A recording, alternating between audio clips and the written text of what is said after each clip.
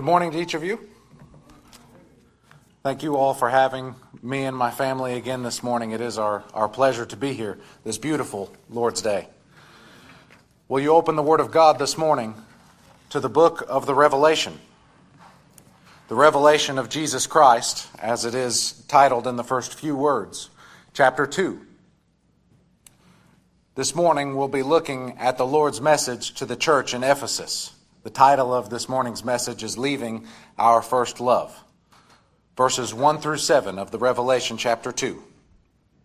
Unto the angel of the church of Ephesus write, These things saith he that holdeth the 7 stars in his right hand, who walketh in the midst of the 7 golden candlesticks. I know thy works, and thy labor, and thy patience, and how thou canst not bear them which are evil. And thou hast tried them which say they are apostles, and are not, and hast found them liars, and hast borne, and hast patience, and for my name's sake hast labored, and hast not fainted. Nevertheless, I have somewhat against thee, because thou hast left thy first love. Remember, therefore, from whence thou art fallen, and repent, and do the first works, or else I will come unto thee quickly, and will remove thy candlestick out of his place, except thou repent. But this thou hast, that thou hatest the deeds of the Nicolaitans, which I also hate. He that hath an ear to hear, let him hear what the Spirit saith unto the churches. To him that overcometh will I give to eat of the tree of life, which is in the midst of the paradise of God. The church of Ephesus is a very sound church. They now have a message from the Lord himself. It has been some 40 years since they have been established. They've been a church, a local New Testament body of baptized believers that covenant together to worship the living God out of his word. They have been there for some 40 years, and now they have a message directly from the Lord himself. I would like for us this morning to put ourselves into their shoes, because they're people just like us. They are church members. They have lives outside of church just like we all do. They are people no different than ourselves. The Lord said in 1 Corinthians 10:13, I believe it is, there has no temptation taken you but that which is common to man. So there's nothing special about what they're going through. This isn't a special circumstance. This is given to us for our learning. This is an actual church with actual people going through an actual trial, an actual issue that the Lord had with them. And it is a point of learning for us, for the 7 churches here in the book of the Revelation, would also be pictures. They would be the characteristic of churches throughout all of the church age. There will be churches just like this throughout the entirety of the church age. These are given to us for our learning, that we may learn from their mistakes. May we learn from the Word of God what it is He would have us to learn. So in verse 1, we see the speaker. The speaker. It is the Lord Jesus Christ here in verse 1. Unto the angel of the church at Ephesus write, These things saith he that holdeth the 7 stars in his right hand, who walketh in the midst of the 7 golden candlesticks. Will you come back to chapter 1, where we see where the imagery that he is drawing from. Chapter 1 and verse 11. Just so you get it from the Word of God, you don't just hear it from the preacher. You shouldn't believe something just because I say it. You ought to believe it because the Word of God says it. Amen? Verse 11, saying, I am Alpha and Omega, the first and the last. What thou seest, write in a book, and send it unto the 7 churches which are in Asia, unto Ephesus, and unto Smyrna, and unto Pergamos, and unto Thyatira, and Sardis, and unto Philadelphia, and unto Laodicea.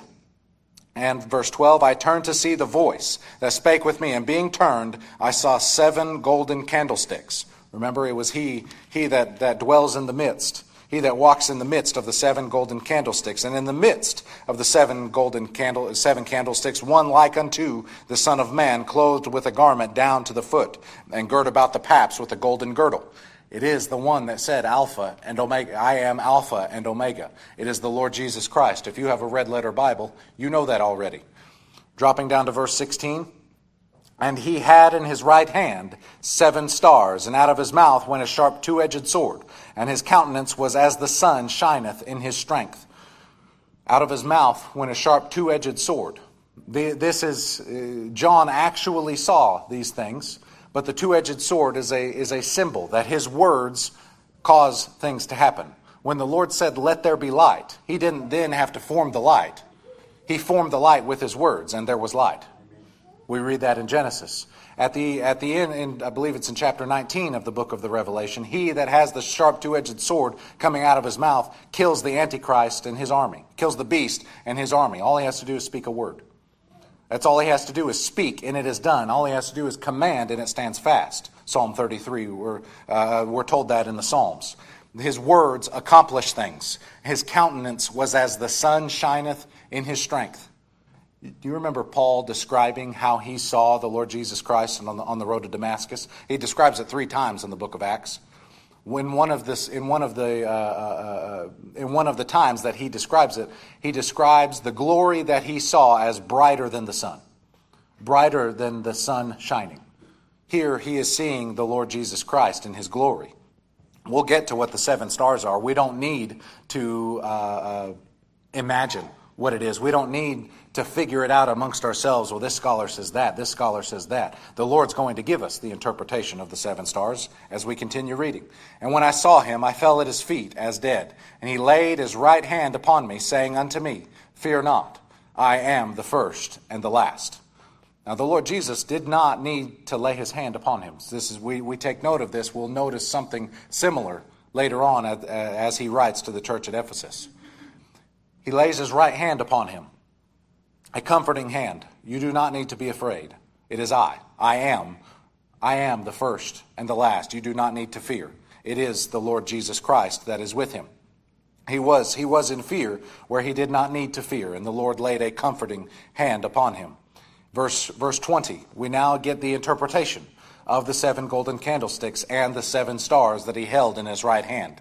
The mystery of the 7 stars which thou sawest in my right hand, and the 7 golden candlesticks, the 7 stars are the angels, or the messengers of the 7 churches, and the 7 candlesticks which thou sawest are the 7 churches. So he holds the messengers in his hand.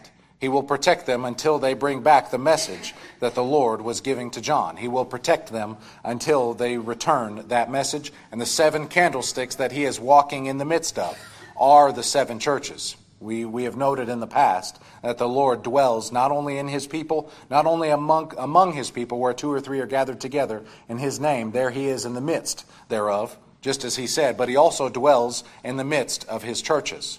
He dwells in the midst of his churches. We'll need to note those candlesticks later. But it is he that is walking in the midst of the candlesticks and has the 7 stars in his right hand that is the speaker.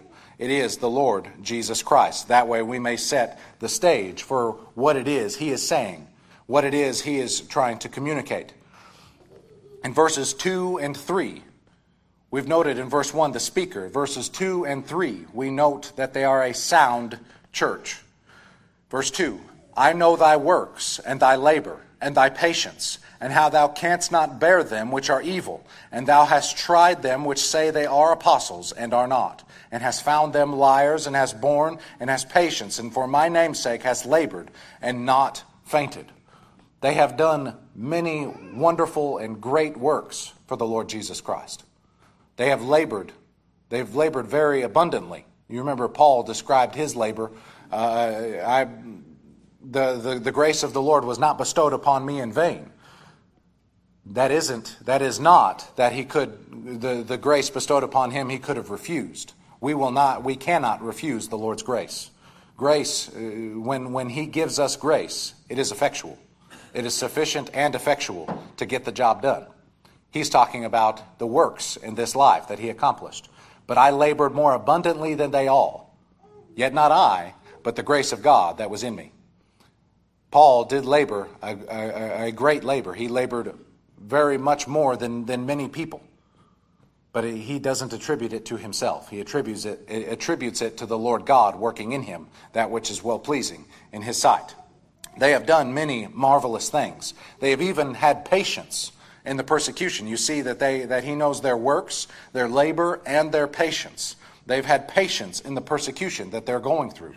For there were many, many Christians that were going through a great deal of persecution during this time. Much of the book of Hebrews is dealing with persecution. Jewish Christians being told, come back to the temple. Come back. We have an altar. We have a high priest. See, he goes and gives sacrifices every day for you. We have an altar that he offers those sacrifices on. But what do we read in the book of Hebrews? We have an altar that they are not allowed to partake of, that the world doesn't get to partake of. That altar is the Lord Jesus Christ. Our high priest is our altar, is our sacrifice. He is the one that all of those things pointed towards. The persecution that they are going through, being told that they need to come back. There's nothing to go back to. That's the point that Paul in the book of Hebrews is making. There's nothing to go back to. The patience that they have in that kind of persecution to endure in Christ's name. For his name's sake, we read in verse 3, hast borne and has patience, and for my name's sake hast labored and hast not fainted. These are not people that have just done these marvelous works and said, oh, I do this in the name of Jesus Christ. They have gone through these things for Christ's name's sake. They have had patience. This patience is more in reference to situations, not people. And I'll show you that from the scriptures. And we use long-suffering and patience. You see in newer Bibles that they'll translate, where the King James says long-suffering, they'll translate it patience. Because that's how we use that term today. But that's not how the scriptures use the term long-suffering versus patience. They are not interchangeable. Come to Colossians chapter 1, and I'll show you that the Bible does not use them interchangeably. Colossians chapter 1, verse 11. Strengthened with all might, according to his glorious power, unto all patience and long-suffering with joyfulness. Patience and long-suffering are not the same thing. Patience towards situations, long-suffering towards people. We are long-suffering with people. 2 Timothy, just to give you two scriptures that show that very thing. 2 Timothy chapter 3 and verse 10. But thou hast fully known my doctrine. This is Paul speaking to Timothy, telling Timothy, you know full well my doctrine, the teaching that I have done, the manner of life that he has led, purpose, faith, long-suffering, charity, patience, persecutions, afflictions, which came unto me at Antioch and Iconium and Lystra. What persecutions I endured, but out of them all the Lord delivered me. Long-suffering and patience are not the same. They are used for two different things. One, long-suffering with people, patience with situations. The Lord is not patient with the vessels of wrath. He is long-suffering with the vessels of wrath fitted for destruction. The Lord is also long-suffering with his people. We read in 2 Peter 3:9. He is long-suffering with us, or to usward, toward us, not willing that any of us should perish, but that all of us should come to repentance. He is long-suffering with the vessels of wrath, and he is long-suffering with his people. He is not patient with us because we are not situations. We are patient with situations. We wait patiently for the Lord to work. The examples that they labored very, very hard, that they did many wonderful things for Christ's namesake. He provides us the two examples to show that very thing. They can't not bear, verse 2, cannot bear them which are evil. They won't have anything to do with it. They can't bear those that are evil. And they have tried, they have proved, they have tested them which say they are apostles and are not, and has found them liars. How much, can you imagine what it would have been like to be in their shoes? They didn't have the entirety of the New Testament like we have today. They had the Old Testament, and they may have had some New Testament scriptures. How much discernment, how much going to God would it have taken to discern false apostles? Imagine that. Remember, I asked for us to put ourselves into their shoes. They did not do this to show, oh, you're wrong and I'm right. They said that the Lord says that they did it for his namesake. They didn't just say, you're wrong, I'm right, and I do this in the name of Christ. They did it for Christ's namesake. They did it for his glory. and they did it by his power. We don't discern these things in and of ourselves. Daniel and all the prophets of old didn't discern dreams and know what to do next in and of themselves. The Lord God led them. Same way with these Christians.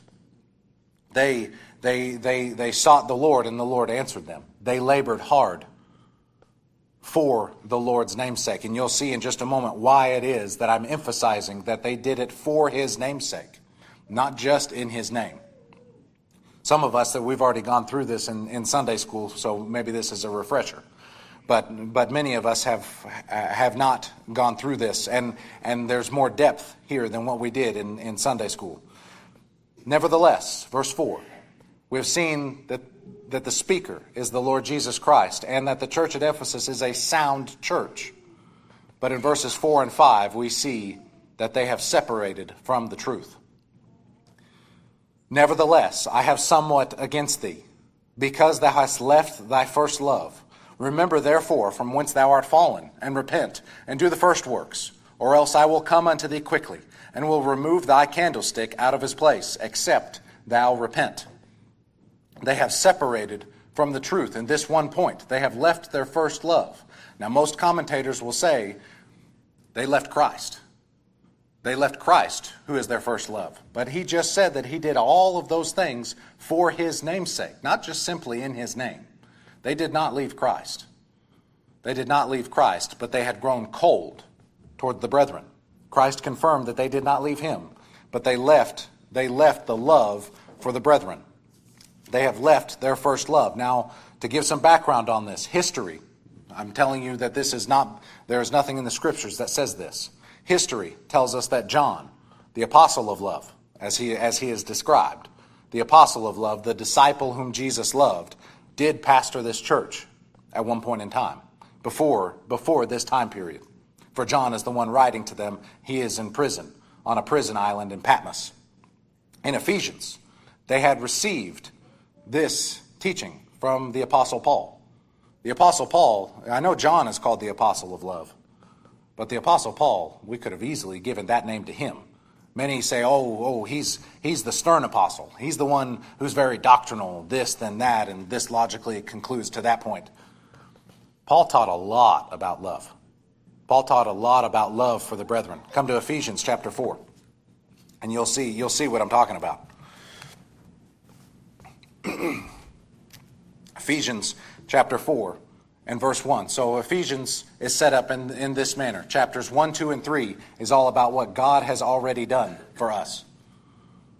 Chapter 4 begins, I therefore, because of everything God has already done for you.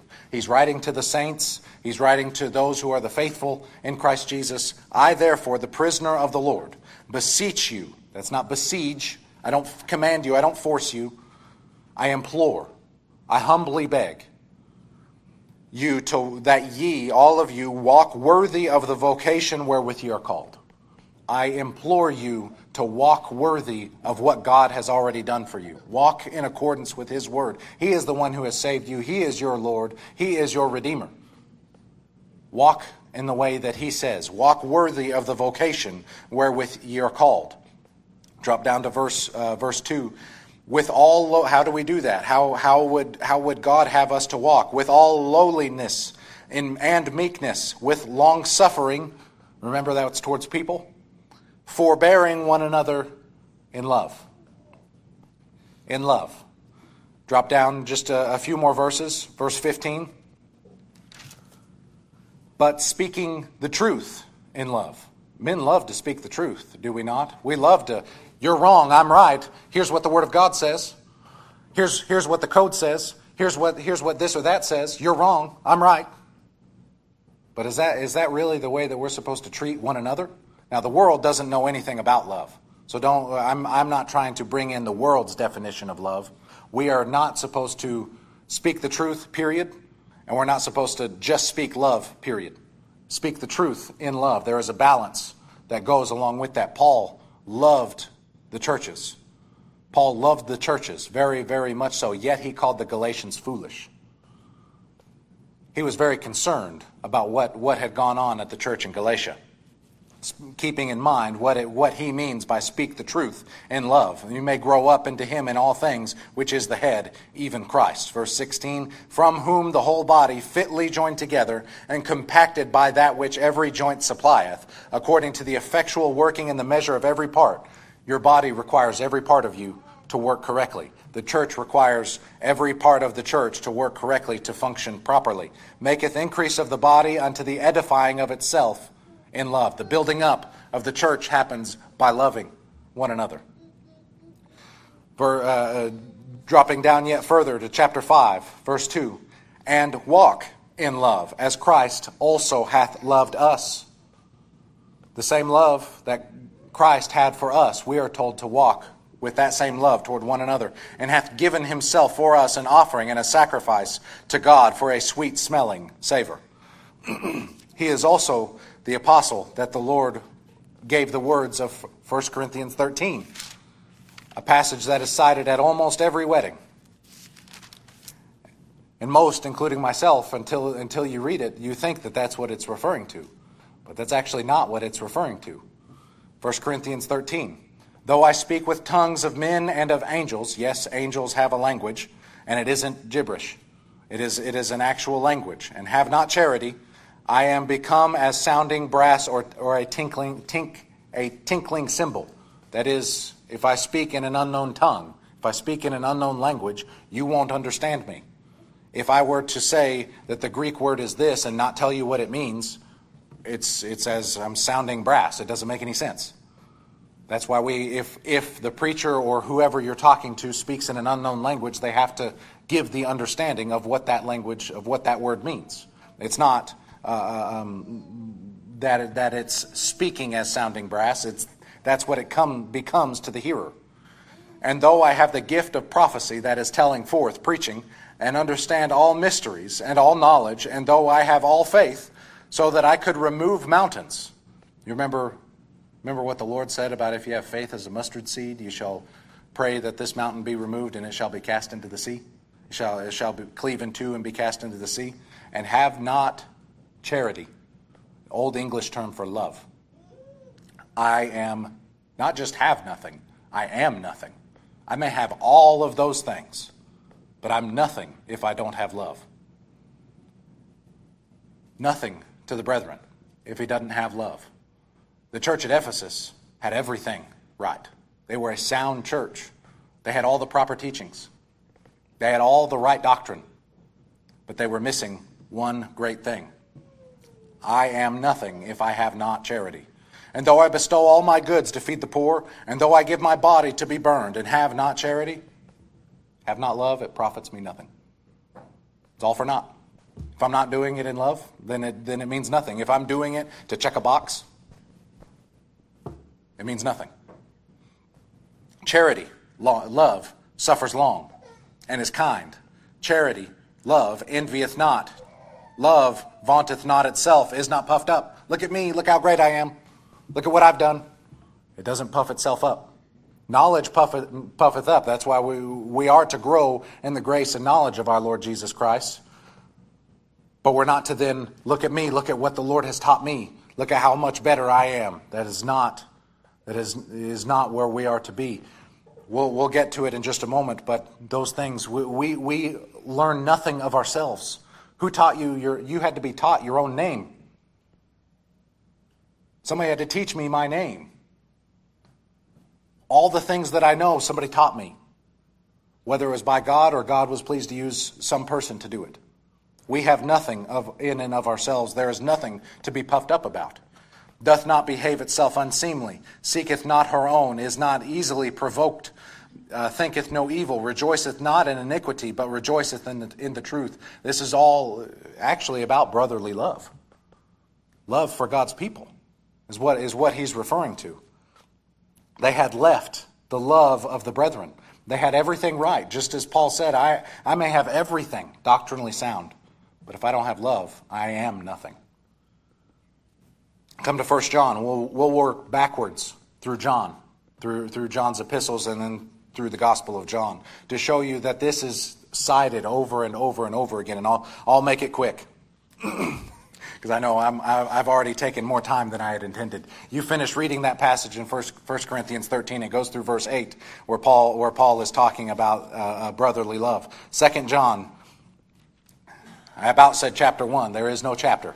There's only one chapter. 2 John 5 and 6. And now I beseech thee, lady, not as though I wrote a new commandment unto thee, but that which we had from the beginning, that we love one another. And this is love, that we walk after his commandments. This is the commandment, that as ye have heard from the beginning, ye should walk in it. We should be walking in love toward one another. We are Christ's. Why would we be walking in hatred for one another? Why would we not want to walk in love for one another? We may have nothing else in common but the Lord Jesus Christ. The most important thing we have in common. The Lord Jesus Christ. The fact that we are brethren by what he has done. By his blood, he has redeemed us and brought us together as the family, as the household of God. Us Gentiles here, I don't know if there's any of Jewish descent, but us Gentiles here, we had nothing. We had nothing that we could expect from God. We were aliens of the Commonwealth of Israel. We were without God, without any promises in the world. But now, because of Christ, he has made of the two, Israel and the Gentiles, one new man. His body, Christians, Christendom, if you want to call it that. The people that he has redeemed were not Israel, but we're also not just Gentiles. He is made of two, one new man. There's neither Jew nor Gentile in the Lord Jesus Christ. He is made of the two, one new man. He has brought us together by his blood and has redeemed us unto our God, made us kings and priests by what he has accomplished. 1 John 4 and verse 12. No man hath seen God at any time. If we love one another, hold on to that statement. We're going to get back to why he says that. No man hath seen God at any time. If we love one another, God dwelleth in us, and his love is perfected in us.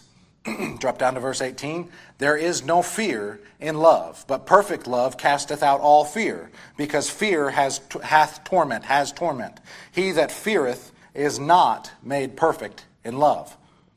When we're fearing our brethren, it's probably happened.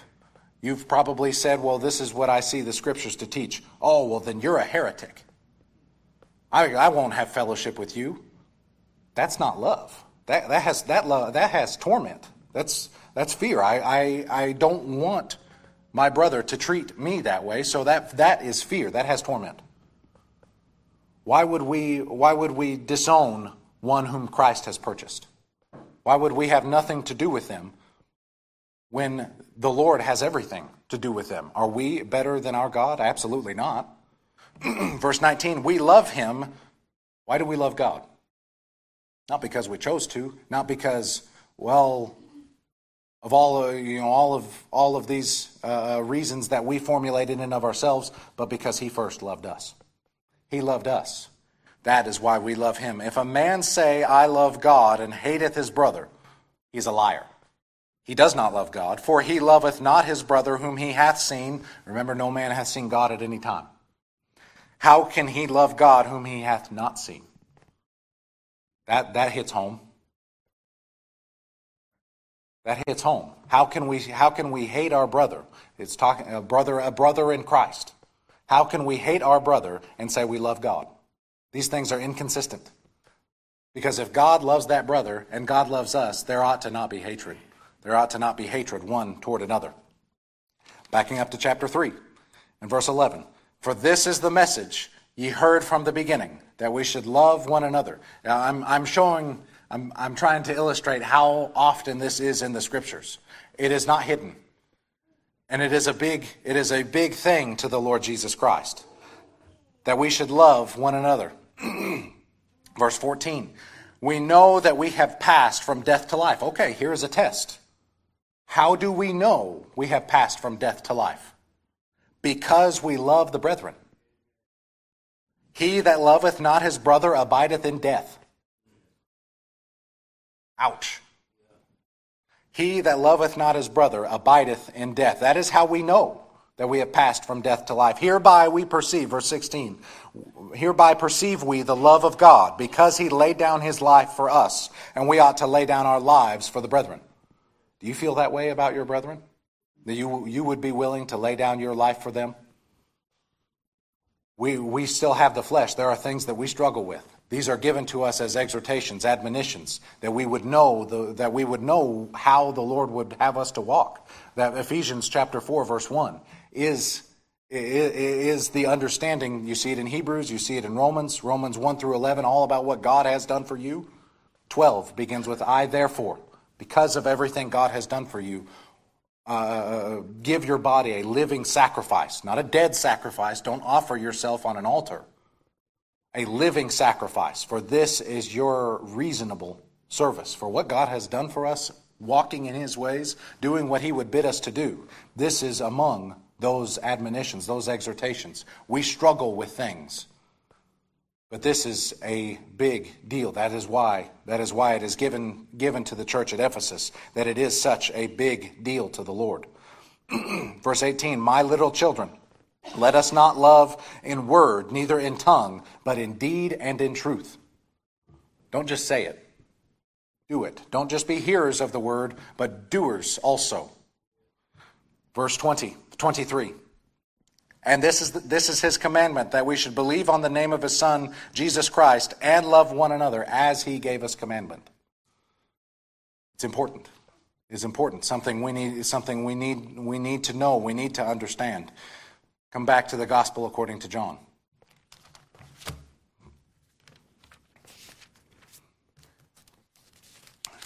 Chapter 15 and verse 17. Here the word of the living and the true God reads, these things I command you. This is the Lord Jesus Christ. He is alone with the 11. Judas has already gone.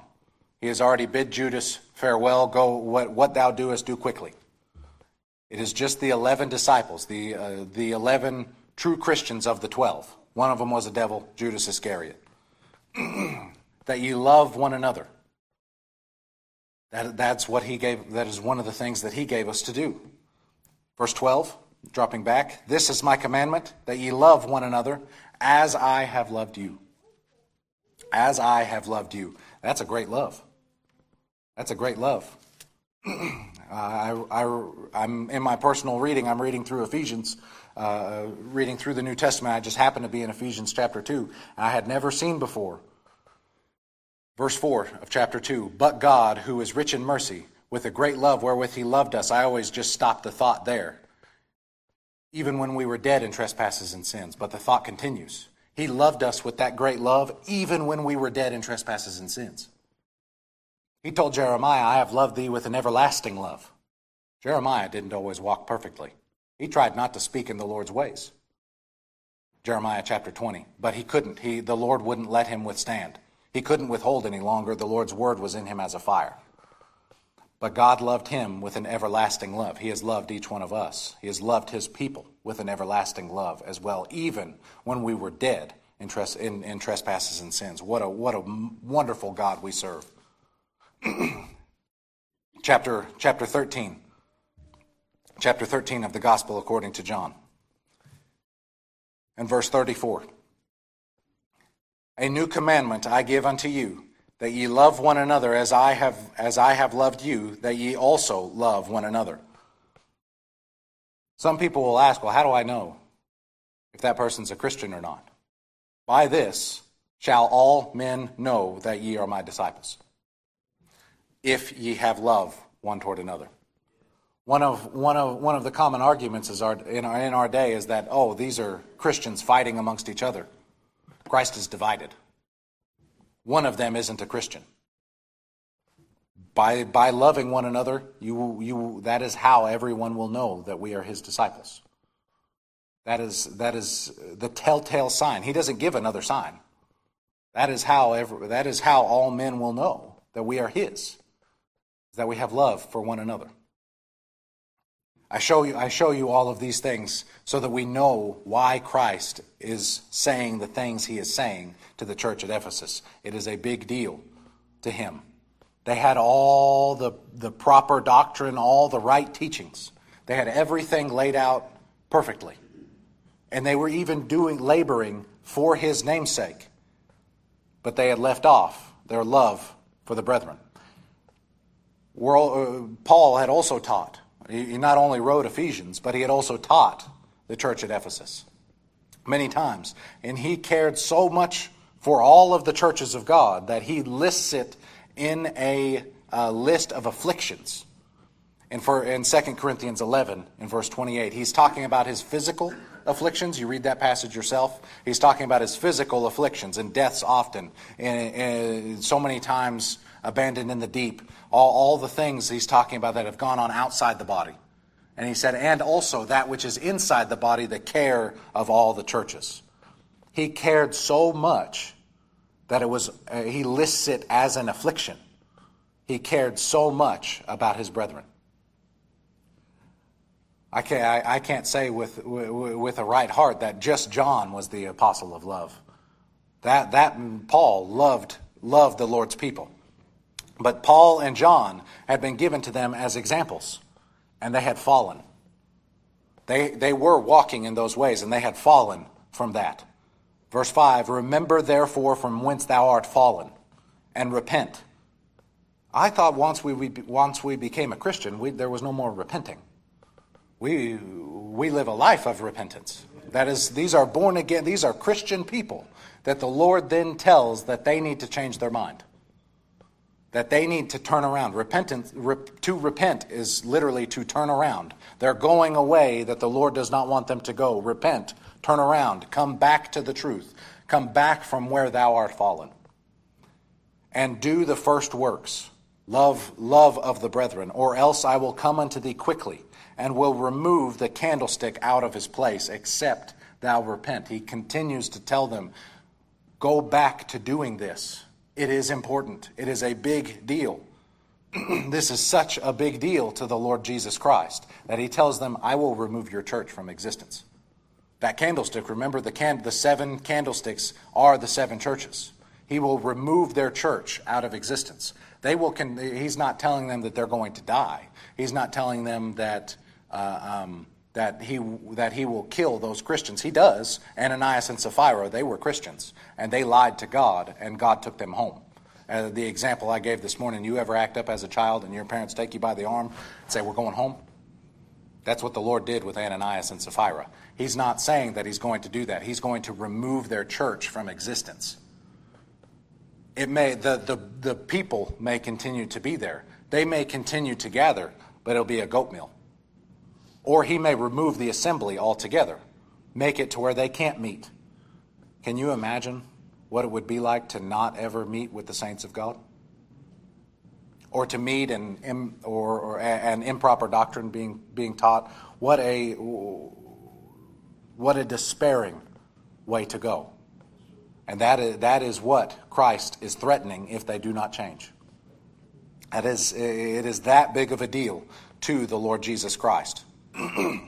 Now, verse 6, he does not, being the perfect speaker that he is, the perfect encourager, he does not leave them off on a bad note.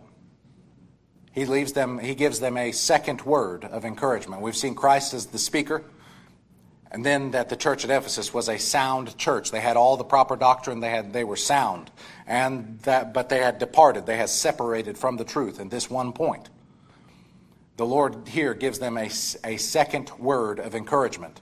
But this thou hast, that thou hatest the deeds of the Nicolaitans, which I also hate. As we noted in Sunday school, the term Nicolaitans could be rendered. It is transliterated from Greek into English, taken from Greek letters, put into English letters. The translation, the meaning of the term, is people destroyers or people rulers. It is the idea that the clergy, that the pastor, the bishop, the deacons, the elders are over the people of God. The preacher, the pastor, they get one vote, just like the rest of the church. The rest of the church members get one vote. They are not over the church. They are the under shepherd. They lead the flock, but they are not the ruler of the flock. You know of any churches with a command structure? other than the Lord at the head of the church? That he has people under him and they've got churches underneath them or deacons or so on and so forth? It's where that idea comes from. This is where the idea comes from, and the Lord hates it. He hates it because they're usurping his authority as Lord of the church. He is the Lord of the local New Testament body, not the pastor, not the deacons, not the elders. The men may lead, but it is the whole church that has equal vote. It is the whole church that ends up leading, the Lord being the Lord, being the Lord of the church, being the head of the church. And they hated those that had started that teaching, just as the Lord hated that teaching. The last point, verse 7, we've seen that Christ is the speaker, that the church at Ephesus was a sound church. They had all the proper doctrine, they had all the sound teaching, but that they had separated from the truth in this one point. And the Lord told them that unless they repent, he will remove their church from existence. And then provides them a second word of encouragement. The last, verse 7, being the Spirit. The Lord acknowledges that it is the Spirit that teaches. He that hath an ear, let him hear what the Spirit saith unto the churches. To him that overcometh will I give to eat of the tree of life, which is in the midst of the paradise of God. We won't have time to go in, we don't have time to go into all of that. Each of those specific rewards need a sermon in and of themselves. But understand this, Christianity is a revealed religion. It isn't something that we concoct of ourselves. It wasn't something that was concocted by men. No men could have sat in a room and come up with the things that are taught in the Word of God. It came from God himself. God is the author. God is the one who devised all of these things. Here, Christ acknowledges that it is not us that teach these things. We can say and teach things till we're blue in the face. But unless the Holy Spirit gives ears to hear and eyes to see, it will not make a difference. It isn't what we do. Christ citing Isaiah 54 in John chapter 6 says, they shall all be taught of God. Do you know that is one of the differences between the New Covenant and the Old Covenant? You read Jeremiah 33. They shall not all teach every man their neighbor. They shall not teach every man their neighbor, saying, know the Lord. The Old Covenant, it was about what we did. It was about what I shouldn't say what we did. We're not Israelites. It was about what the Israelites did. It was about what they could accomplish in their own power. God is the teacher. God is the one who makes the teaching effectual. I can stand up here and beat my fist on the pulpit all day long, and it's not going to make a lick of difference. We teach in hope. We labor in hope that God will perform the work. He is the one who teaches. He is the one who does all the things. That's why Christ always said, even in his earthly ministry, he that hath an ear, let him hear what the Spirit. He that hath an ear, let him hear what the parable that he had just spoken. Why did he speak in parables? It wasn't to make things understandable. Read Matthew 13. He did it so that men wouldn't understand, that he hid the meaning. He did that on purpose. And he even told the disciples that they had been born again, and it wasn't until after his ascension that he opened their understanding that they could understand the Scriptures. So even as born-again children of God, we are all being dealt with by the Holy Spirit, being taught at different times. We're not all in the same place. We're not all going to be at the same maturity level immediately all at the same time. It's part of the love that they're talking about. Oh, you don't understand that? What's wrong with you? Get out of here. That's not how we are to treat our brethren. We are to love our brethren. Christ is acknowledging that it is a revealed religion. Now, why does he say to him that overcomes? How do we overcome? I said that we wouldn't go back to 1 John, but will you come back to 1 John chapter 5? 1 John chapter 5 and verse 4. For whatsoever is born of God overcometh the world. And this is the victory that overcometh the world, even our faith. Who is he that overcometh the world but he that believeth that Jesus is the Son of God? Do you believe that Jesus is the Son of God? You are an overcomer. Why? Jesus said, John 16:33, fear not.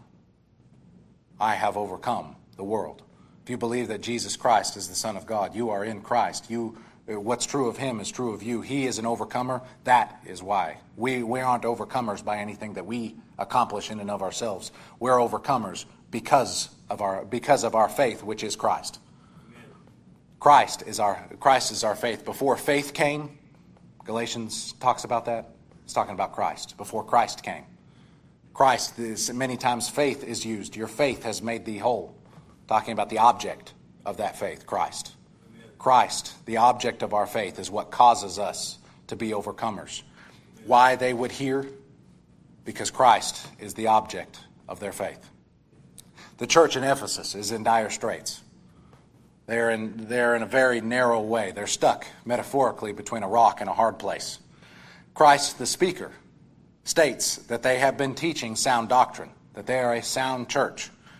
So much so that they were able to discern false apostles, and that they cannot bear those that are evil.